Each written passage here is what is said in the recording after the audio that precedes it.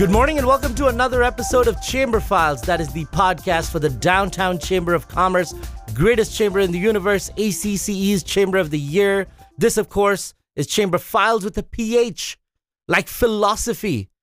Like what Callie Bierman, our producer, and I do here, philosophize about who would be the greatest guest. And speaking of guests, my friend, my pal. Speaking of people that rock, she is Rocks Pals. How are you doing?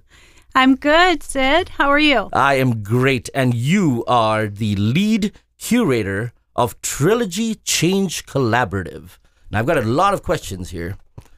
What do you curate? I curate people and tools and methodologies around leading humans in change. Perfect. Sounds like a canned answer. So let's get down to the nitty gritty. Talk to me about the company. It's actually a product of the company 3 Consulting. So that is an umbrella consulting practice that I have. About 4 years ago, a bunch of us came together and said, how can we take these simple methodologies and tools that we've used for years and years within companies and teach them to anybody who wants to learn them? So, And what are some of these tools we're talking about? Oh, we are talking about tools that help a leader manage their emotions. We're talking about tools that help a leader be more present to their people. Talking about tools that help facilitate really difficult conversations. Just simple tools for what humans need to change and do well in the midst of it. I like that. And so we're talking about a lot of, this is more to do with the person per se? This is more to do with the person. So in change, people think about the event of change, all the tangible things. Right. We deal with the internal psychological process, and that's transition, and it's a big deal that people don't often plan for. So I'm assuming with everything that's going on with the pandemic and life and just the mess we're in, a lot of people are experiencing change they weren't ready for. Are we seeing a lot of people sort of finding their inner selves and needing change at this point? Sounds like a popular time for you. Yeah. Well, I always had a hard time talking about disruptive change because people didn't really get it, how disruptive and how confusing it is to people. And now I just say COVID-19. Mm-hmm. Everything's a mess, right? Right. And so, people are reaching out in new ways. They're open to experiencing things they may not have in the past. And we pay a particular, our attention is really on people who are leading something. Right. Communities, organizations, because what we know is that the future is change. It's right here, it's right now, and it will be disruptive, probably for the rest of our lifetime. So let's talk about this for a second. You get into a situation where obviously leaders, by virtue of being called that, have led something or created something that they're very passionate about, right? Something that's so near and dear to them that some would even say they've given up everything to get there, right? Right. And then you got someone like you, Rocks Pal, smile on her face, comes in and says, no. I want you to change everything you know and hold dear and do it this way. How does that go usually? Well, that goes so poorly that I don't even work with that mindset anymore. When I was an internal consultant for a large healthcare organization, I did work in that space. But now that I have my own practice, I only work with the willing, really, because it's such hard work that you don't want to be spending your energy trying to convince people that, how you treat people impacts your bottom line. Good. Now, that was a good segue into what I want to talk about. Talk to me about where you were at before, which led you to where you're at now, and that sort of that transition, the change within yourself, if you will. Yeah, sure. Well, in the early 2000s, my background is healthcare, and I was in nursing leadership roles, and we had to lead major change back then. And what I found is even though we hired the big consultants to help us, and they said, don't worry, we've got the people thing covered, they really didn't. And so everything looked fine. The project plan looked great, and then the people showed up as I talk about it. So I got really curious about what do people really need from their leaders to do change and do it well without a bunch of suffering. Yeah. And so I started piloting a bunch of stuff. It got the attention of our system office, and they said, why don't you come do this for the the organization, and they paid for me to learn a whole bunch around what humans need to be successful in change. So you decided to obviously do what you do right now. What's one of the most fulfilling things about what you do? I think that one of the most fulfilling things is that people come into our learning process thinking that this is complicated. And what they walk out learning is it's not really that complicated. It's just being really focused around a few key tools and methods. And how does one go about, so say I'm your customer demographic, whatever. Yes. I wake up one morning and says, hey, I need to make some changes. What's my next step?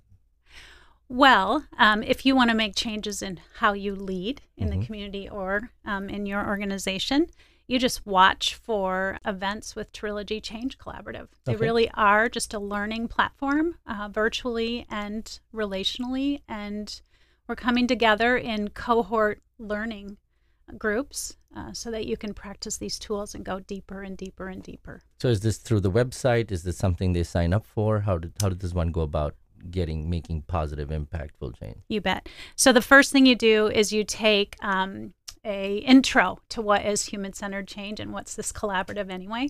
The next thing you do is you get involved in an intensive where you study most of the tools and the methodology in kind of a boot camp fashion. And from there, if you want to continue, you go into a cohort learning for 9 months. So you learn simple tools, you go back into your workplace or into your community, you practice them, and then you come back and you learn through the rest of the folks that are in the cohort with you, because we just create the space and share some really simple tools. The learning comes from everybody in your cohort really applying and sharing their information. Right, and that kind of makes you feel you're not alone in this, and there's other people just in the same. Particularly now, Sid, it used to be, oh, great, I get to learn with a bunch of people, but right now, individuals are so isolated, and they're all experiencing, I would say, almost trauma from everything they're going through, and so to have a community where you feel safe and you can talk about what's really happening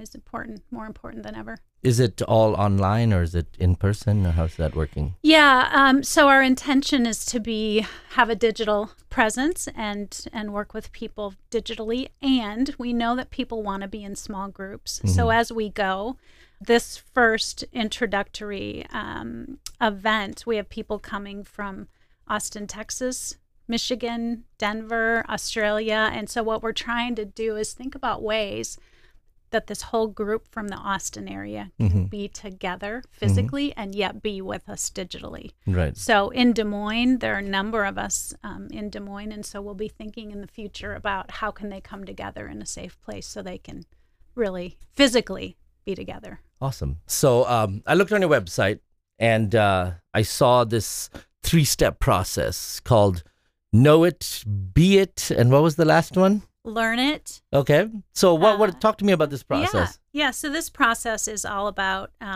when our work is based on changing mindset.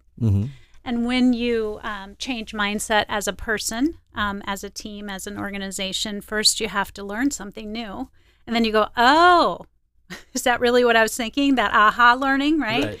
We call that insight-based learning. So once you've learned it, you need to know it well. You need to study it. You need to be with people. You need to apply it and then be it, right? Where it just becomes the new way of being. And that takes a lot of intention. It takes a lot of practice. And that's why we talk about this kind of learning as formational and not leadership development. It's a very different approach. Okay. And this is the earlier part, or is it the whole process through the cohort and everything else? It's through the cohort, yeah. And have you had one that's already been through the process yet? No. Oh. I know. We are launching the first intro event to the public. When is that? September the 9th. Okay, so this podcast got to get out there and people. So can you still join in later, or do you have to wait for a full cycle to get back to the intro? You can. We intend to start in January, another awareness event or a kickoff event. Okay. If you want to be in a cohort through 2021, it's probably best to get in this one. Yeah. You do the September 9th September intro, 9th. Then you there's- go into an intensive. September intro, 9th. Then you there's- go into an intensive, which is 4 weeks, 2 hours. Again, we used to do this in a day, right? Face to face. Yes. Can't do it that way anymore. So 4 Wednesdays, 4:30 to 6. Then we'll get through the holidays and we'll start the cohort in January. And that you said was 9 months? That is 9 months. Okay. Yeah. Once a month, 2 hours. The real learning is what you do with the tools and get out into your real life and practice them. And how big's the cohort? We're going to take 40 or less. 40 or less, Yeah. It's good. It Yeah. probably makes the most impact. It to makes have- the most impact. You need to get to meet your and does this cohort cohorts. end up having a cool name as after They'll name themselves. They'll name themselves. That's a lot of freedom right there. Yes, it is. That's one thing about this learning. There's a lot of freedom. And you mentioned a lot of it's moving to a digital and an online thing. Is there a physical component to it where people get together and that's up to them basically, or? Yeah, I'm here in Des Moines, and Yeah. so there will be a Des Moines group of people, and I will offer them to be together in the same space. Yeah. We have a whole bunch of people that are coming from the Austin area, from Denver, from Michigan, and so those folks will also have a chance to be together if they want. And it's a cool way to expose our wonderful city to a new audience who may not know about Des Moines as much, and Absolutely. kind of cool. Yeah. And also for the people in Des Moines to get unique and diverse thoughts from people who don't necessarily live here, a new set of problems and or experiences to learn from in that cohort system. So, Absolutely. We launched this product 2 years ago in Des Moines. I had a little bit of trouble convincing my co-collaborators that we should launch in Des Moines. We had Detroit as another D to launch.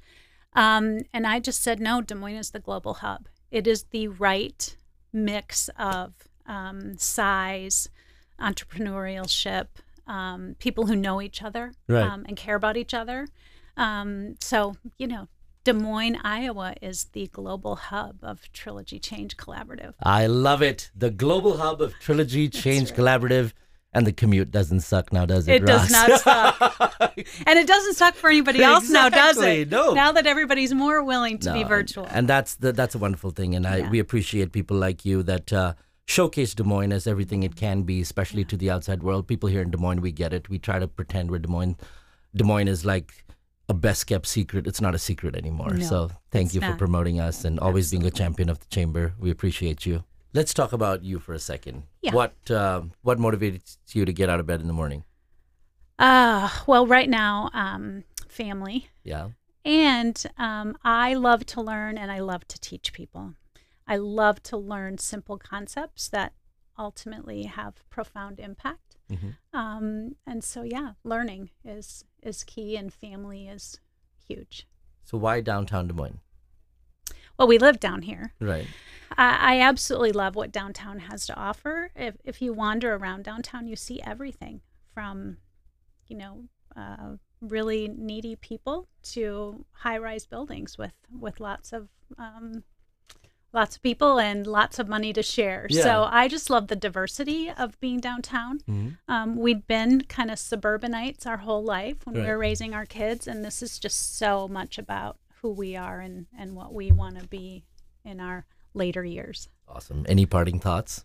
Downtown Chamber's where it's at. Yeah? Yeah. What's your favorite thing about the downtown chamber? I think the people and the networking, they make it really easy to come into a group that you don't know and leave knowing somebody pretty well. And we've appreciated you seeing us. I mean, we've appreciated seeing you at a lot of these downtown events, and you've obviously been a permanent fixture, if you will, for downtown chamber events and a huge champion for things that the downtown chamber does. And I just wanted to personally thank you for that. You're welcome. A great friend as always, a wonderful guest. Loved having you on.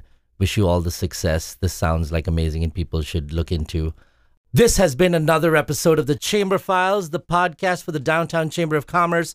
I'm Sid Jawarkar. I am here with our wonderful and fabulous producer, Callie Bierman.